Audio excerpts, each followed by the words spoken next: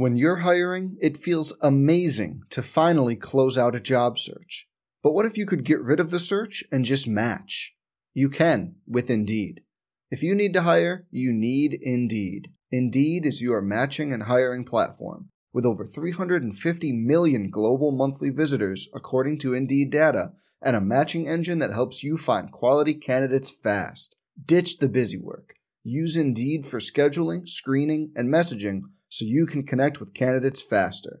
And Indeed doesn't just help you hire faster.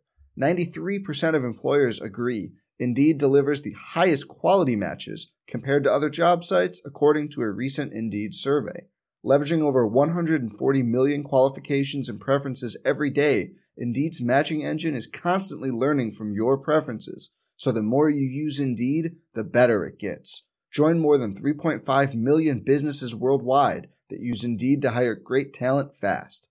And listeners of this show will get a $75 sponsored job credit to get your jobs more visibility at Indeed.com/Blue Wire. Just go to Indeed.com/Blue Wire right now and support our show by saying you heard about Indeed on this podcast. Indeed.com/Blue Wire. Terms and conditions apply. Need to hire? You need Indeed. Welcome back to In the Trenches, coming to you from the Studio of Champions. Lavert Hill and center Cesar Ruiz will stop by. We've got Bacon Facts. We'll break down the Iowa game. We'll talk about our trip to Champaign as we take you in the trenches. Let's go In the Trenches with John Jansen.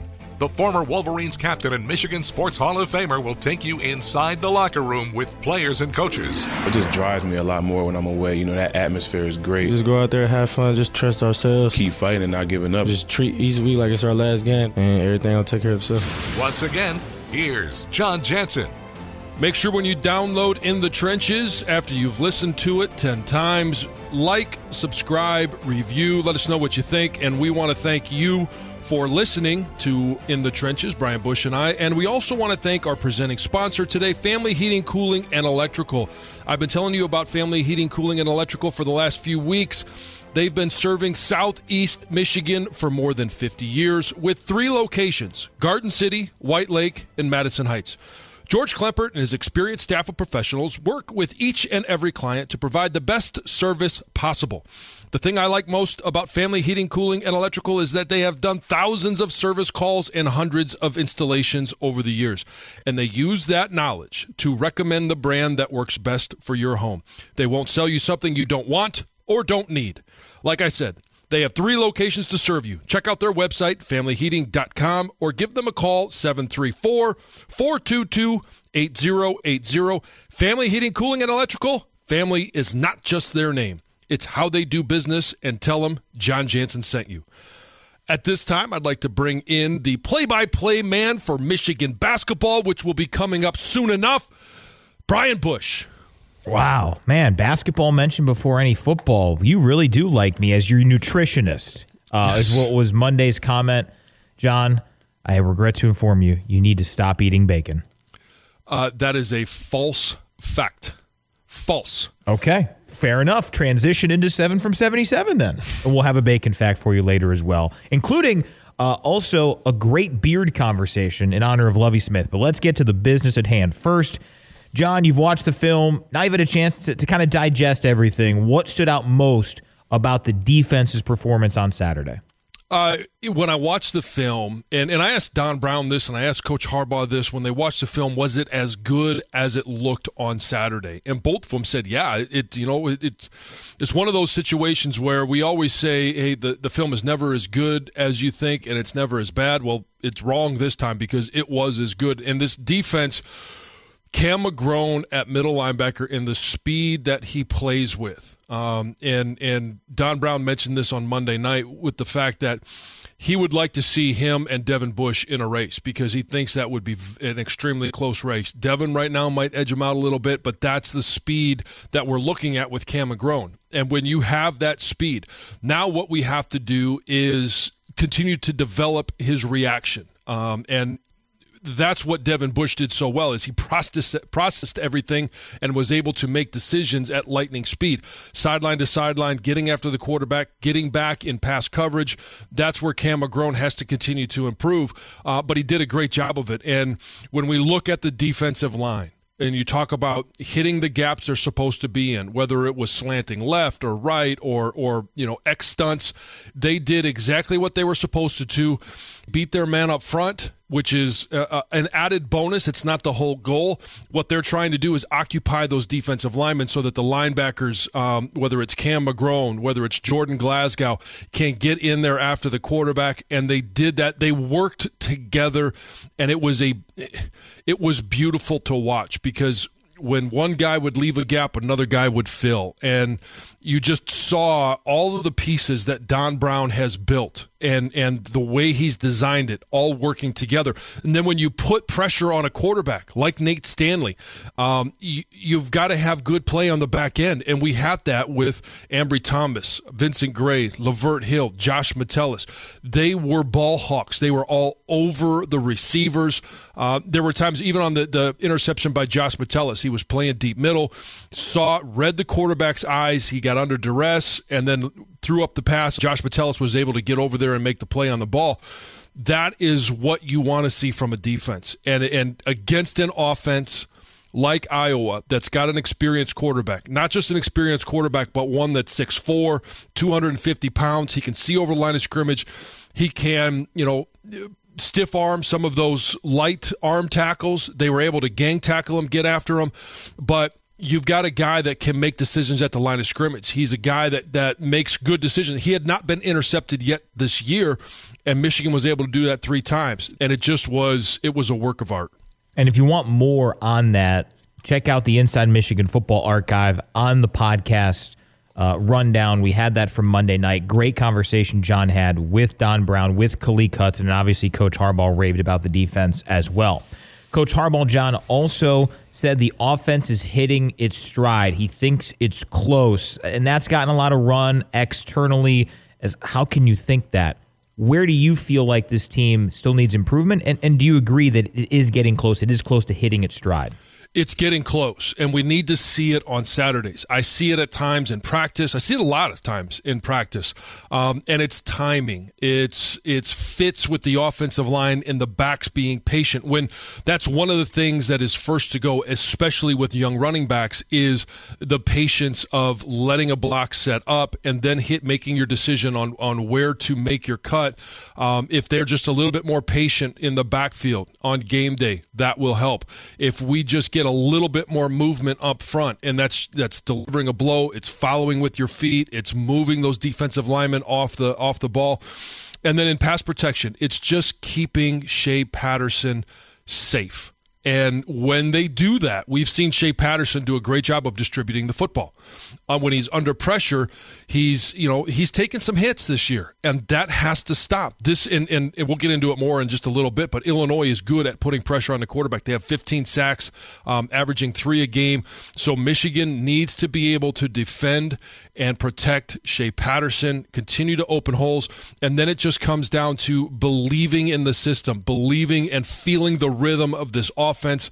Again, Josh Gaddis being on the sidelines, he can talk to these guys. And there was an example early in the first half where Michigan had to settle for a field goal on their second drive. Nico Collins had to get 4 yards for a first down. He ran a route that was just shy of that, was tackled, and it became 4th down, and they had to kick the field goal. Before he even got off the field, Josh Gaddis was telling him, hey, you know what the down and distance is. You've got to get first yardage down and distance so that we can convert that. It would have been there if he had just caught the ball a half yard further. It would have been a first down, and maybe Michigan scores another touchdown. So that's how close this offense is to putting up more points. We just have to see it, and the guys have to understand the concepts of the plays. Number 3 on today's 7 from 77. In talking throughout the broadcast, Jim and Dan mentioned this. You and I talked about it at halftime. We didn't really feel like 10-3 was going to get it done, and it ended up working because of how great the defense was. Part of the reason why it stayed 10-3 were some special teams issues. Michigan didn't have a great special teams performance on Saturday. First time in a while we've really said that. What did you notice from a special teams perspective on Saturday? Well, for one, it's consistency in the kick game, and that's Will Hart with his punts and location of the punts, and he's been very good. I think right now he's ranked second nationally in terms of net yardage and what he's doing. So that was not the typical Will Hart. It's also being consistent in kicking field goals, whether it's Jake Moody or it's Quinn Nordine. Now, I know, Quinn hit the first 58-yard field goal. It was a timeout. It didn't count. Came back. There was a little bit of a mishandle on the snap, and it threw off the timing. But those are important points. You go into halftime up 13-3. It's a two-score game. In the fourth quarter, if you can capitalize on that drive that Michigan put together to get down in scoring range and field goal range, Jake Moody missed the field goal, and I think he only missed it by about 2 inches. Doesn't matter if he missed it by 2 or 20. It's not good, and you've got to be able to make that a two-score game, especially with the way Iowa was starting to get a rhythm on offense, and you never know with a quarterback like Nate Stanley.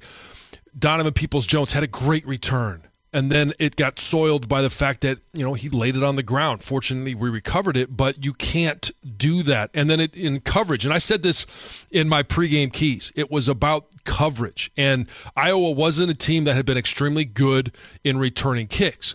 But if you get out of your rush lanes, and that's a missed assignment. It's a lack of discipline.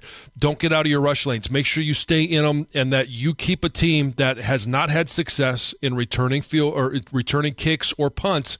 You keep them pinned down. That is what we need to see against Illinois. It needs to improve. Number 4, I know when you were a player, this isn't really something that would come into mind, but obviously this is a podcast for Michigan fans.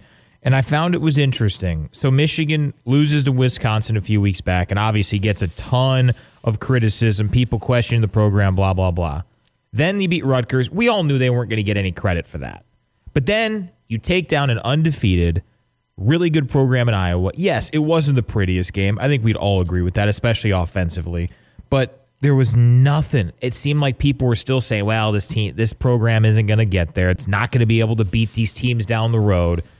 I just want your reaction to that because it has been a common discussion amongst the fan base. So my initial discussion is that the Michigan football team that is going to win a championship? Not on every Saturday, but it was good enough against Iowa. And that was the opponent on Saturday. And people will say, well, that effort wasn't good enough, or that performance wasn't good enough to beat Penn State or Michigan State or Ohio State. Well, we weren't playing Michigan State, Penn State, or Ohio State. Our effort was good enough, and the game plan was good enough to beat Iowa.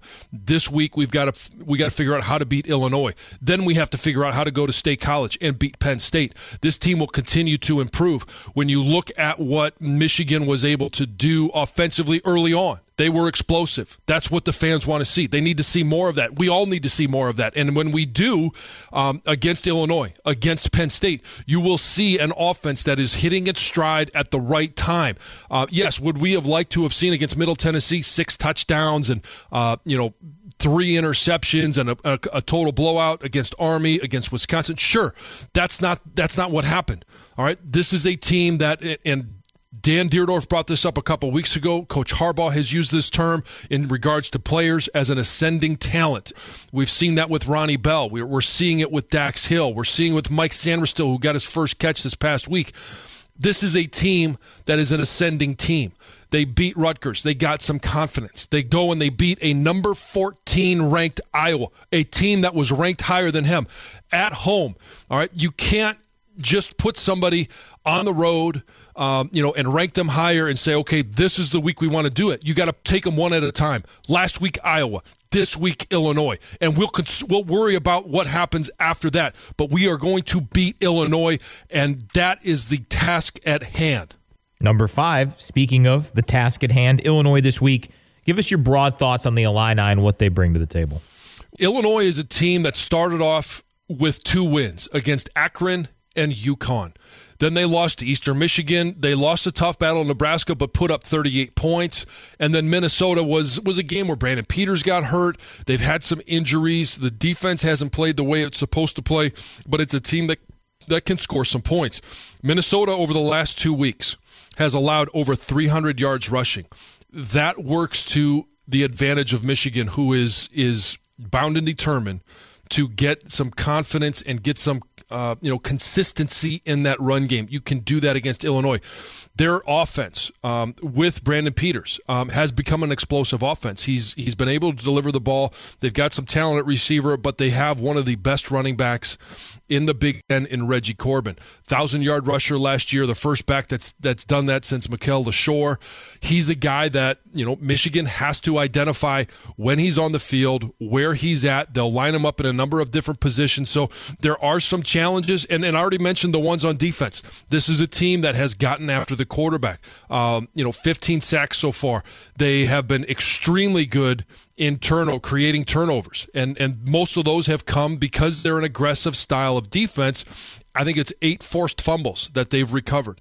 So our running backs, quarterbacks, receivers, anybody with the ball in their hands has to be secure and know that, hey, after the first hit gets there, the next guy that comes is going to be punching out that ball, is going to try and put a helmet on the ball, is going to try and rip it out. So make sure you secure the football. That's what Michigan has to be concerned with going into Champaign. Number 6 then, John, you alluded to some of this, but I think we all think Michigan's going to win the game. But Michigan, to win it convincingly, to win it in a way that it will give folks optimism heading into these really tough games against Penn State and Notre Dame coming up, Michigan will win convincingly if they control the line of scrimmage, and that's on both sides of the ball. If they stop Reggie Corbin, they stop the rushing attack of Illinois, they will struggle. You make them one-dimensional, they will struggle to move the ball. And we saw it last week. Whoever the quarterback is, if Brandon Peters not there, I like the fact that, hey, our guys can cover one-on-one. We've seen some young players step up and play. They'll pick some passes off. If we control the line of scrimmage on offense, we will generate a rushing attack. We will be able to throw the ball because Shea Patterson will be protected. If Michigan will just dominate the line of scrimmage, and that's what everybody wants to see, they will win this game, and they will win it convincingly. All right, John, that's all the business stuff. Let's have a little bit of fun. We've talked about it on the pregame show, sometimes on the podcast. Lovie Smith's beard's amazing. It's awesome. But is it a top 5 beard? We have both compiled our top 5 beards. We don't really have a whole lot of groundwork on this other than it's got to be somebody that people would recognize or at least be able to easily Google. So, John, before we get into the top 5s, who were the ones you were really close to putting on there, your honorable mention? Oh, I've got 2 that are classics, and it's Clint Eastwood, most specifically in The Good, Bad, and Ugly. His beard is just, it's a thing of beauty, and the music, everything that goes with it. One of my favorite movies of all time. I think it's just terrific. But when you think about the spaghetti westerns and Clint Eastwood, you just think about that just great beard that he had. And then Sean Connery, James Bond. Who wouldn't want a Sean Connery beard? I mean, that's just, it's terrific. And what was it, The Rock? One of the last movies that I've seen him in. I know he's been in a couple, but just a distinguished individual to go along with the accent. I thought it was just a magnificent beard. All right, fair enough. Any honorable mentions for you, Brian? I had a few. Big Nick Offerman fan. It's a great beard. Great beard. Santa Claus. Santa Claus should be thrown into this. Does a heck of a job. Who else? Chuck Norris also. Nice dignified beard. So nothing crazy, but yeah, those are my 3 honorable mention. All right. You want to go each back and forth with 5? Yeah, let's start with 5 and we'll work our way down. Right. I'm going to start with one of your honorable mentions, and I'm curious as to hear who you think has a better beard than Chuck Norris, because it's just, Chuck Norris can do anything, and he can do anything with that beard. See, I think with Chuck Norris, the problem was I went for really outrageous beards. He's got a good beard, but it's nothing crazy. He does a lot of crazier things in a beard. He does, but he's got a magnificent beard. Yeah, he does. My number 5 is Bradley Cooper. I get it, man. I get it. He's a good-looking dude. You know what? I think our lists are going to be extremely different. We just had a same honorable mention as your number 5. He just missed. Who's your number 4? Okay, my number 4, and I know that you're not a TV show guy. You're not a guy that you may not know this name, and I'll give you his his real name first, and that's Dan Haggerty, better known as Grizzly Adams. Okay. The individual who was wrongly accused, escaped into the woods, lived and found an injured bear, nurtured him back to health, became his best friend, lived in the woods, and then when he was found, I think it was in 1974, NBC came out with a series finale. He was found by a bounty hunter and then proved his innocence. So Grizzly Adams, a phenomenal outdoorsman living off the land, tremendous beard. I don't know how he groomed it out there, but it was always spectacular, is my number 4. My number 4, Mr. T. Oh, I mean, that's a good one. Oh, yeah, like, yeah. Wow, that was some Tim Allen. Too low. Okay. Too low. All right. I like it. All right. Number 3. Number 3, one of the best beards in the history of country music, and that is the one and only gambler, Kenny Rogers. When you think about his beard and you listen to his music, I mean, it puts a smile on your face, makes you feel like you're, one of his friends. And you just, if I ever had a chance to meet Kenny Rogers, it kind of feel like you just know him, right? For sure. No, I'm with you on that. All right, number 3 for me is a little bit of a stretch in terms of famous, but I think it's the best football beard I've ever seen. You remember Brett Kiesel, that defensive lineman with the Steelers? Oh, yeah. Oh, man, that is phenomenal. There should be a helmet for his beard. When he was at the peak of his powers with his beard, and I think since he's retired, he's trimmed it up a little bit, but the mustache was overlapping into the front of the beard. It was phenomenal. So, do you like the beard helmet off on the sidelines with in December with the steam coming off his head, or are you a helmet on, chin strap under the beard? You just see the hair sticking out. You got to be able to notice the beard. Anybody who has a beard who you can't notice it through the football helmet, not really a great sports beard. If James Harden played football, you'd see that beard through it. He didn't make my list, but that's somebody where if it's popping out, kind of like Troy Polamalu's hair, like give me that. That's great. Yes, I agree. My number 2, Mr. T. Yeah. B.A. Baracus in the A-Team, Clubber Lang in Rocky, just a tremendous beard and in combination with a tremendous haircut. I mean, the mohawk, Mr. T, the beard, all together, number 2 on the John Jansen all-time beards list. All right. My number 2, going way old school, because I think there's a level of difficulty with this one. Abraham Lincoln. That dude could pull off a beard in the 1800s. Yep. The beard with no mustache. And the hat, let's go. Oh, yeah, very, very recognizable. And my number 1 is probably the most recognizable beard in the world, in all of history. You mentioned him as an honorable mention, which it hurts. It really kind of hurts my heart that you didn't put him in your top 5 or even as your number 1, and that's Santa Claus. I remember as a little John sitting on Santa Claus's lap and looking at his beard and thinking, I want one of those someday.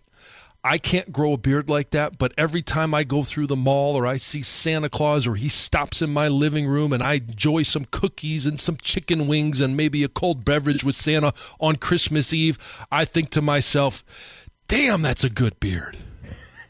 It's so funny because I was talking about this list with my girlfriend last night because we both took this very, very seriously. Oh, yeah. And I wanted to say Santa Claus, and she brought it down. She took it down. And I'm so disappointed. We almost had the same. I think I had him at number 2. But then I did a little bit of digging. We did a little bit of conversation. Might be a deal breaker.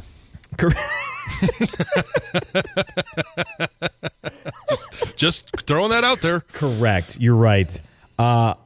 Jeff Bridges. I just recently saw Big Lebowski for the first time.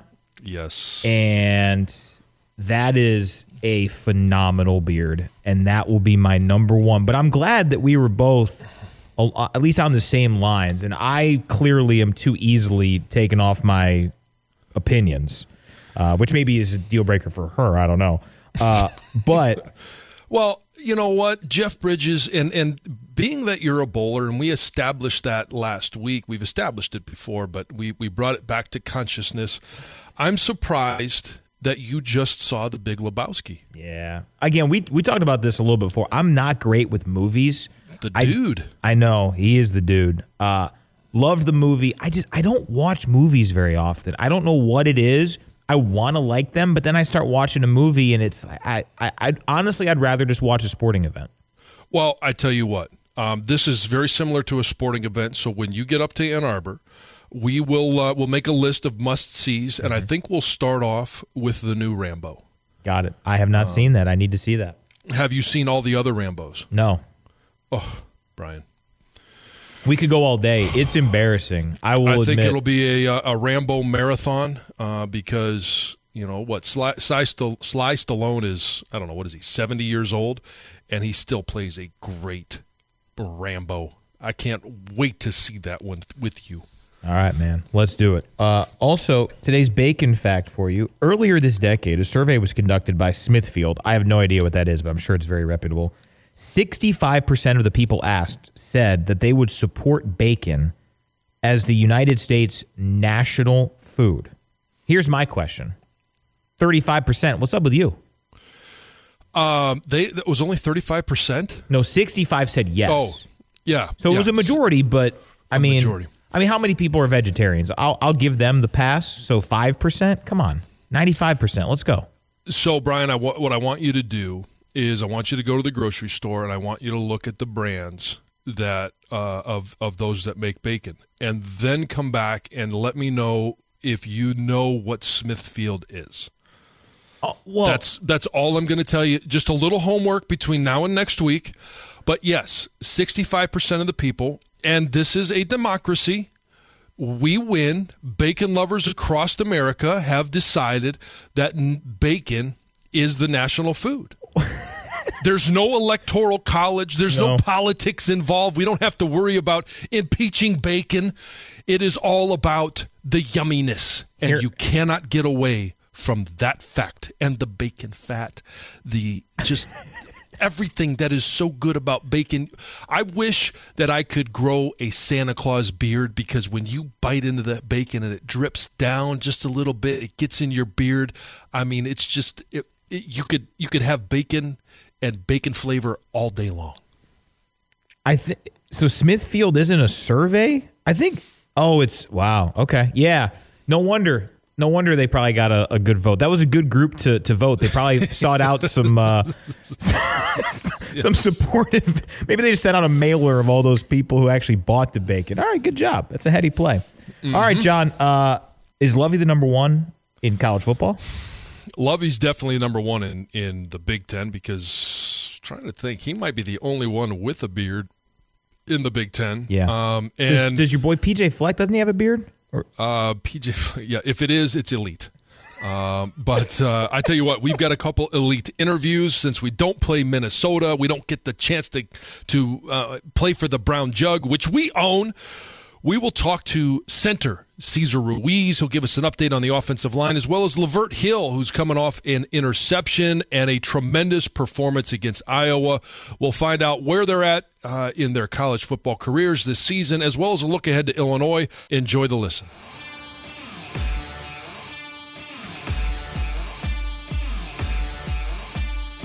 Cesar Ruiz joins us on In the Trenches.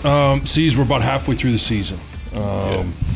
Where would you put this offensive line right now, and what you guys have been able to accomplish, and what more is still out there for you guys to do? A lot is still out there for us. You know, like I always say, we're never going to be where we want to be. You know, we're working to perfection. You know, we're working to be the best offensive line in the country. You know, regardless of what other people say or what goes on outside of the trenches, you know, we understand what we got to do, and we always got each other's back. So right now, I feel like we're doing a pretty good job, but you know, we can always do better, and you know, always move up. When you look at, you know, what you guys were able to do against Rutgers, what you guys did, you know, earlier in the season in terms of rushing the ball, when you face some of these bigger teams, and in a couple of weeks it'll be Penn State, and we don't need to talk about Penn State yet, but what do you guys need to do, or what are some of the challenges in getting this run game going? Is it just simply that it's different because you guys aren't huddling and you're making calls at the line of scrimmage? What are some of the challenges you guys are facing? Really for us, it's just I think the RPO thing plays a part in it. A lot of times, a run play also have a pass option on it, so sometimes we'll never know when the pass will be thrown or when the run will be thrown. But I mean, really for us, it's just once a strictly a run play is called, a design run play is called, I mean, we're executing it. That's why when you see those big runs, those big hits, those designed run plays, so really when we had those plays that are designed for us, to hand the ball off 100%, it's we always normally have big hits or get some yardage. How much different is this offense for you as a center? Because I know all the centers that I've ever played with, and I was always in a huddle-up type of offense. They'd break. On our way to the line of scrimmage, they'd be calling out different things, and we'd be communicating. Now you guys start at the line of scrimmage. So the tempo of play is picked up a little bit. Your guys aren't huddling. What's the challenge from the center position in operating in this offense? Really, it's actually a lot easier for me. I get one quick signal, and I already know what play it is and what goes into it. Just one thing is just waiting for everyone else to get their signals, because our signals are so quick, and other people, the other positions have different things to look at. It's just really me just making sure everybody has all their signals before I make all of my calls. Most of the snaps, or at least a high majority of them, have been shotgun snaps. In regards to whether you're pulling or whether you're blocking, is it a little bit easier that you don't have to make contact with the quarterback? You just flip it back there and you can get your hand up to block a little faster? Yeah. Especially when it comes to like outside zones or pulling or screens or anything. Being in shotgun is a lot easier. Being under center wasn't really a challenge. It was actually simple too, but being a shotgun, I'm so comfortable with it. I've been doing it for so long that, it makes things a lot more easier and a lot more comfortable for me. What's it like for the offensive line to have Coach Gaddis on the field? We heard from Nico Collins last week, the energy and stuff that he brought, but from your perspective, from an offensive lineman's perspective, what's it like having him down there? Same thing, having the energy, having the offensive coordinator, the guys calling the plays, talking to the entire offense, as a whole, having him there, just, make sure everybody's good, make sure everybody's ready. He'll throw a few couple words in there, to get us ready for the drive. And, it's just good to have him out there. That energy, that positive energy is just great. I know it's easier for Shea Patterson, obviously, when he comes to the sideline to be able to talk to him. Is it also easier for you to be able to go over and grab him and say, hey, I'm seeing this, or I've got a question about this? Really, I just talk to Coach Warner about it. If I see something, and they'll relate the message to each other. So whatever I see, I tell him, and they'll relate the message to each other. You mentioned Coach Warner. This is the second season with him. How has he helped your game? He's helped my game improve a lot. Some people call it nitpicking, but just him having me focus on the little things that I need to fix in order to make sure I'm playing at a really high level. He making me focus on, the little things and, really harping on that a lot. That way, I'm close to perfection as possible. Is that a big difference between year one and year two with him? As last year, it's a lot of concepts, it's a lot of, bigger technique things, and now it's hand placement, hat placement, pad level, some of those things, and you're kind of like, come on, coach, I'm doing all right. Yeah. One thing I've always learned, you can never be perfect, because once you think you're perfect, you become satisfied, So that's one thing that he really harps on a lot. He'll tell you good job, he'll tell you good job when it's a really good job, but also when you think you did a good job, he'll let you know, like, you got to fix this, How much do you guys look forward to? I know it's fun to play on the road, and I mean at home, but I always used to like to play on the road too, because it seems like the world's against you, and you get a chance to go out there. Does that excite you? Yeah, I love playing on the road. I love it. I just love just looking at the opposing team's fans and just looking at how hyped they are in the beginning of the game, and just looking at their face at the end of the game. It's just something. I don't know, it just drives me a lot more when I'm away. You know, that atmosphere is great. You know, people say you feel pressure. You know, I don't really feel any pressure away. It's actually, I love those atmospheres. That's why I love them most. Big win against Iowa. Yeah. How does that propel you guys to the rest of the schedule? I know we've got Illinois this weekend, and you don't need to talk about it. I'll talk about it. We got Penn State, Notre Dame following that. How does that help prepare you guys for the games to come? You know, that was it allowed us to show what we really can do. You know, it was a tight game, of course, but it really allowed us to see where we really were at against a really good defense, and it really allowed us to see how tough we were. You know, was anybody going to give in? No, nobody gave in. You know, everybody's kept fighting. You know, regardless of how frustrating it was, you know, to not, you know, put up as many points as people would want or we would like, but, you know, just keep fighting and not giving up. I mean, that's the positive result you're going to get. What's it like playing with that veteran offensive line? I mean, you've got Ben to the left of you. You guys, you know, 2 years together now, 3 years on an offensive line, but, you know, you got Mike next to you, you got John next to you. You've got a veteran group. What does it allow you guys to do, and how does it improve the communication on the field? It's great. We have that chemistry already. You know, from what last year when we first were grouped together. You know, that communication, we started to build that chemistry, and you know, it just carried over and advanced, you know, into this year. I mean, there's times where I don't even have to say anything sometimes. You know, they already know. Or, you know, just those little conversations on the field. Hey, what do you see? What are you seeing? You know, that's one thing that I realized we're doing different this year. Those little, you know, those short little tips that we're giving each other on the field, like, hey, this is happening right now. In Champaign this weekend, I know Brandon Peters got a little dinged up last week. We don't know if we'll see him or not, but and you know, throughout college football, you guys play against, you know, guys you played against in college. Obviously, coming from IMG, you got a lot of guys at schools that you play against, but, you know, playing against the guy that was here at Michigan, will it seem a little bit awkward? Yeah, it'll seem a little weird because, you know, I was really close with BP. You know, me and him we was really good friends. You know, that was my guy. So, you know, seeing him in a whole other uniform and a whole other team, you know, playing against it, it's gonna be kind of like, you know, weird seeing it. But, you know, I'm just glad he's doing good. Have you talked to him? I've talked to him once since he's been there.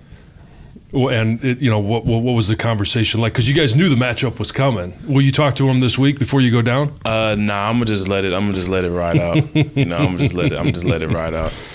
Well, C's, I appreciate it. And last thing before I let you go, you know, what are some of the goals that now that we are, you know, right about halfway, that you want to see this offensive line accomplish in the next couple of weeks or the last half of the year? I just want us to be able to showcase, you know, all of our talent, you know, from the offensive line all the way to the, you know, receivers, running backs, quarterback, tight ends, you know, everybody.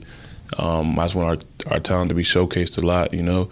You know, last year, the offensive line, you know, we got a lot of props for running the ball really well. You know, I want to see that. I want to see a lot of our receivers, you know, show those big plays and show that, you know, show their speed and show their talent and, you know, what they do.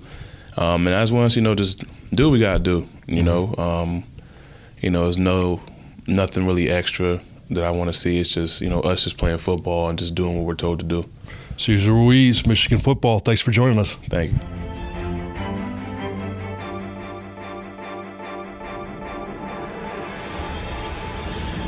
Lavert Hill joins us on In the Trenches. Lavert, I want to start by going back to last season where, you know, you had a choice to make, whether it was to come back for your senior year or go to the NFL. What went into making that decision, and why did you eventually choose to come back to Michigan? A lot played in that decision. My parents, just myself, how I think about how I played as far as in the last couple of years, and just coming back and just handling just unfinished business that we had as a team. And all my classmates in 2016, we came back to win, so let's go. You know, you've got one of the better coaches who has turned out a lot of NFL guys, Mike Zornich. What have you learned from him? I learned a lot just as far as in technique-wise, just being a playmaker on the field. He just go in and every day just tell us to work hard every day and just go out there and have fun.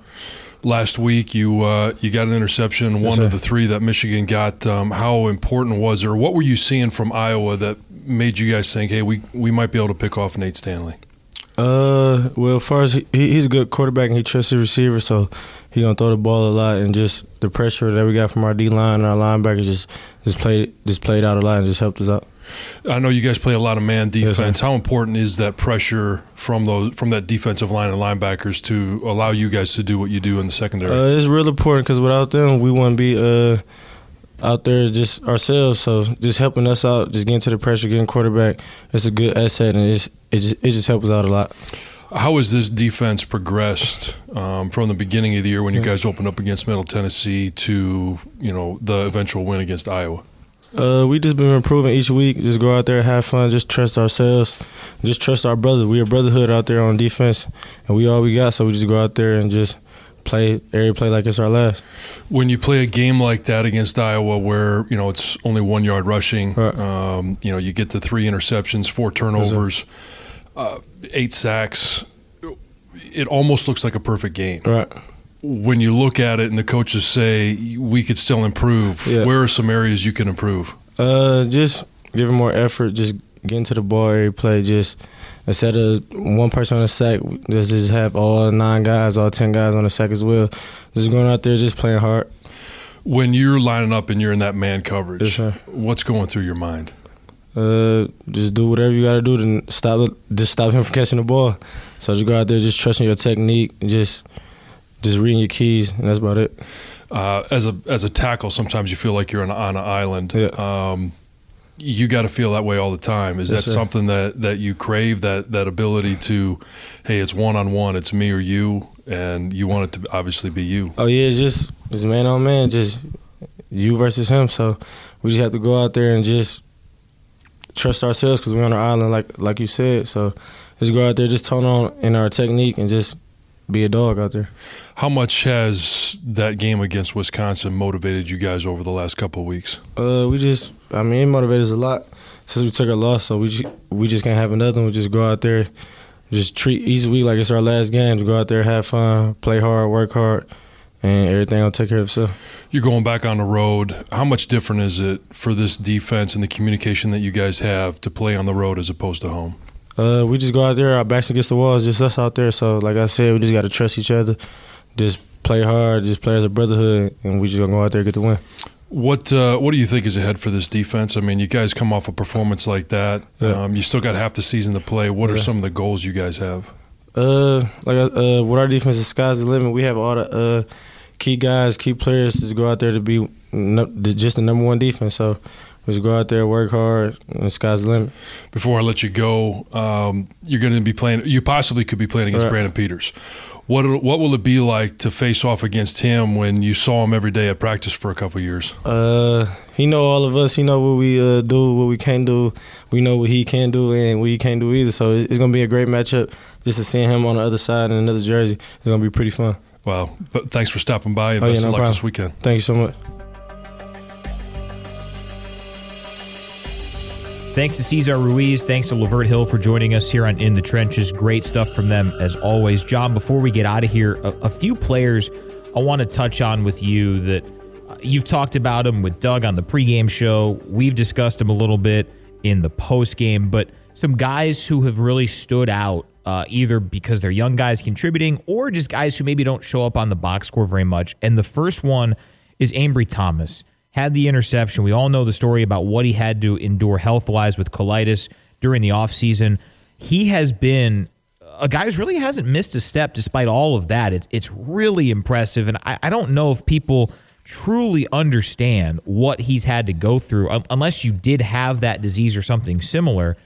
What have you seen from Ambry? Because this story, I think, is kind of flying under the radar a little bit because of the fact that it wasn't out there a ton during the flow of the offseason.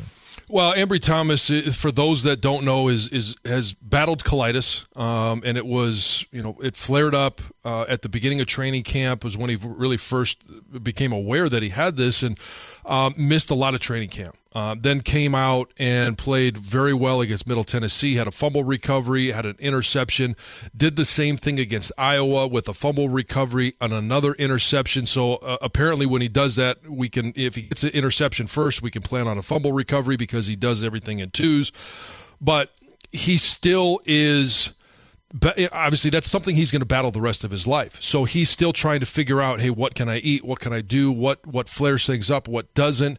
And it's a constant battle. And when you are a tuned athlete, that becomes a monster challenge. And you've got to be constant communication with doctors, with the nutritionists, with the training staff, with the coaches, and put that on top of everything that he has to do with football, with being a student. It's a tremendous burden, but one that he has accepted. He has taken on the challenge, and he is definitely doing all he can to be the player that he is. And when you pair that with the fact that you are playing opposite Lavert Hill, one of the best corners in the country, you are going to get tested every game. And he has stepped up with 2 interceptions, as we mentioned, 2 fumble recoveries, played extremely well, does great in run support along with Vincent Gray, who shares time with him. But just a tremendous season so far for Ambry Thomas. Yeah, tip of the cap to him. Another guy you mentioned in postgame, he didn't jump off the page on the box score on Saturday, but Carlo Kemp, he's so important to what Michigan does. Give lay people an idea of just what he means to this team. So when you're an interior defensive lineman, most of the time you're not going to get a lot of stats. You may get a tackle for a loss, but what your job is to eat up as many offensive linemen as you possibly can. So guys like Cam McGrone and Josh Uche and Jordan Glasgow can either make the sack or make a tackle and do all those things unimpeded because Carlo Kemp is eating up 2 offensive linemen, and he has done a tremendous job with that. And then you also look at last week, and I mentioned this in the post game, I think it was, there were times where, because of his proximity to the center, it's going to be a one-on-one battle all the time. And, the center obviously knows where he's trying to go, and Iowa is very disciplined in their offensive line play, and that's what they're known for. Their center would do a great job of putting his hat, taking steps, doing the things that he could to try and have an advantage against Carlo Kemp. And Carlo did a tremendous job of fighting through blocks, making plays at the line of scrimmage, and again, eating up that center, not allowing him and double teams to get off on those linebackers. So when you fight over the nose of a center, now all of a sudden both the guard and the center are kind of in no man's land, and they're left trying to block Carlo Kemp, and that's when you see guys like Cam McGrone get all these wonderful stats in tackles and tackles for loss, and Khaleke Hudson is a monster beneficiary of that. He's 17 in the country right now in total tackles, leads the team, all to the fact that you've got guys like Michael Dwumfor, Carlo Kemp up front making all of that possible. All right, to some young guys, and the probably most high-profile recruit coming in, true freshman Dax Hill. He's really starting to get some legit playing time. More special teams early on in the season, but he's a guy now on this rotation. He is, and I think he had a tipped ball that was intercepted, and when you continue to make plays like that, you earn time out there, and this is the time of the year where you start to see young guys, whether it's Dax Hill, Hassan Haskins, Eric All. I know we're going to talk about both those guys here in a minute, but Dax Hill has earned the right. And one of the reasons he has done that is because he has been very good in pass coverage. His speed, whether he's playing the corner position, safety position, anywhere in the secondary, of covering those crossing routes. And that's the one thing that people have talked about since Ohio State, since Florida, is trying to cover those crossing routes. The one reason why you've seen less of those over the last couple of weeks is due to the speed of Dax Hill and the fact that he enjoys contact. And you got to love that out of a secondary guy. Hassan Haskins has earned more carries, and he's done that because he continues to earn the trust of Jay Harbaugh, the running backs coach, Josh Gaddis, the offensive coordinator, that he's going to go in there. He can be explosive. We saw, was it a 22-yard run against Rutgers? Now he's just got to learn how to finish those runs off. Instead of getting tackled at the 2, let's make a better cut, get into the end zone, and he will continue to improve. And the last guy that we're going to talk about, Eric All, is He is a tremendous athlete. He's aggressive. He's strong. He has good football knowledge. And when I was talking to some of the coaches, one of the guys that they compared him to was Ben Mason, in the fact that he just loves the game of football. He enjoys contact. He enjoys the struggle that we talk about when we bring up that Fielding H. Yost quote about enjoying your struggle. It's what makes men play football. This is going to be a special player. Number 83, keep an eye on him when he's on the field.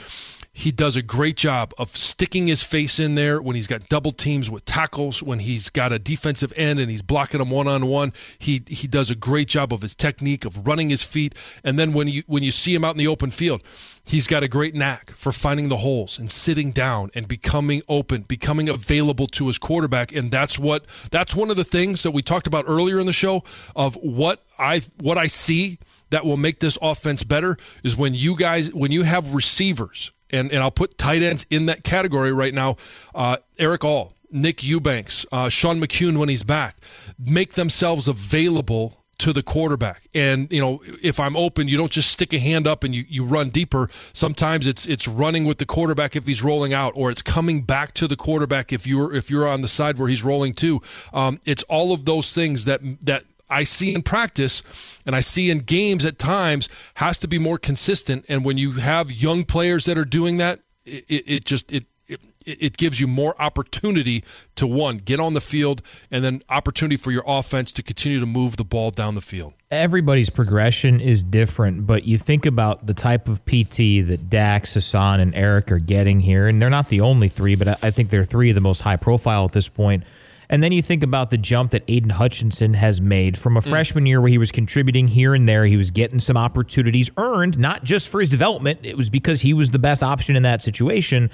And now look where he is now as the defensive player of the week in the Big Ten. He's an impact guy. Not saying it's going to happen with all these guys, but getting the opportunity to get your feet wet as a true freshman, that's so massive in some of these guys' cases. It is, and look for some of those other young guys to get more time, whether it's Chris Hinton, Mozzie Smith, just getting that experience, being on the field, understanding what it takes to be on the field. As they get more reps, that picture will become clearer, and they will earn more and more. All right, John, thanks again to our presenting sponsor, Family Heating, Cooling, and Electrical. Check them out, familyheating.com, or give them a call at 734-422-8080. It is Michigan and Illinois on Saturday. This is one I know that has a little extra oomph in your household. Let's get folks pumped up for what is a big game. It was a must-win last week against Iowa. It's a must-win this week, too. It's the same thing, even though it's a different opponent. It's a different opponent, and I will go back to this opponent. It doesn't matter who's on the field. It could be Rutgers. It could be Iowa. It could be Illinois. It could be Penn State, Michigan State, Ohio State. I don't care. When you get on the field, the opponent is Michigan. If you play better than you did against Rutgers, you will beat Iowa. If you play better against Illinois than you did against Iowa, you will beat Illinois. And it goes right on down the field. So the mission this week is to go out there and play better. And in the Jansen household, there's an Illini grad. There's a father-in-law that played football at the University of Illinois. And it is extremely important that we own the dominance and we own that household, and it should always be Michigan when it comes down to it. When you get on that field, it doesn't matter what happened last week. It doesn't matter what's going to happen next week. You look across at that opponent and you know that what you have done and how you have prepared for this game is good enough. Trust your instincts. Trust your technique. Trust that Michigan will come out on top. And when you are listening to this podcast in the morning, on Wednesday morning when it comes out, listen to it again on the way home. Get yourself motivated for this trip to Champaign. And when you see your wife, you give her a little peck on the cheek. You see your husband, you do the same. Give little Lovey, give little Marilyn a pat on the head. When they go to bed, you tell them, go Blue. We'll talk to you next week on In the Trenches. Thanks for listening to this week's edition of In the Trenches with John Jansen. The preceding has been a Learfield IMG College presentation of the Michigan Sports Network.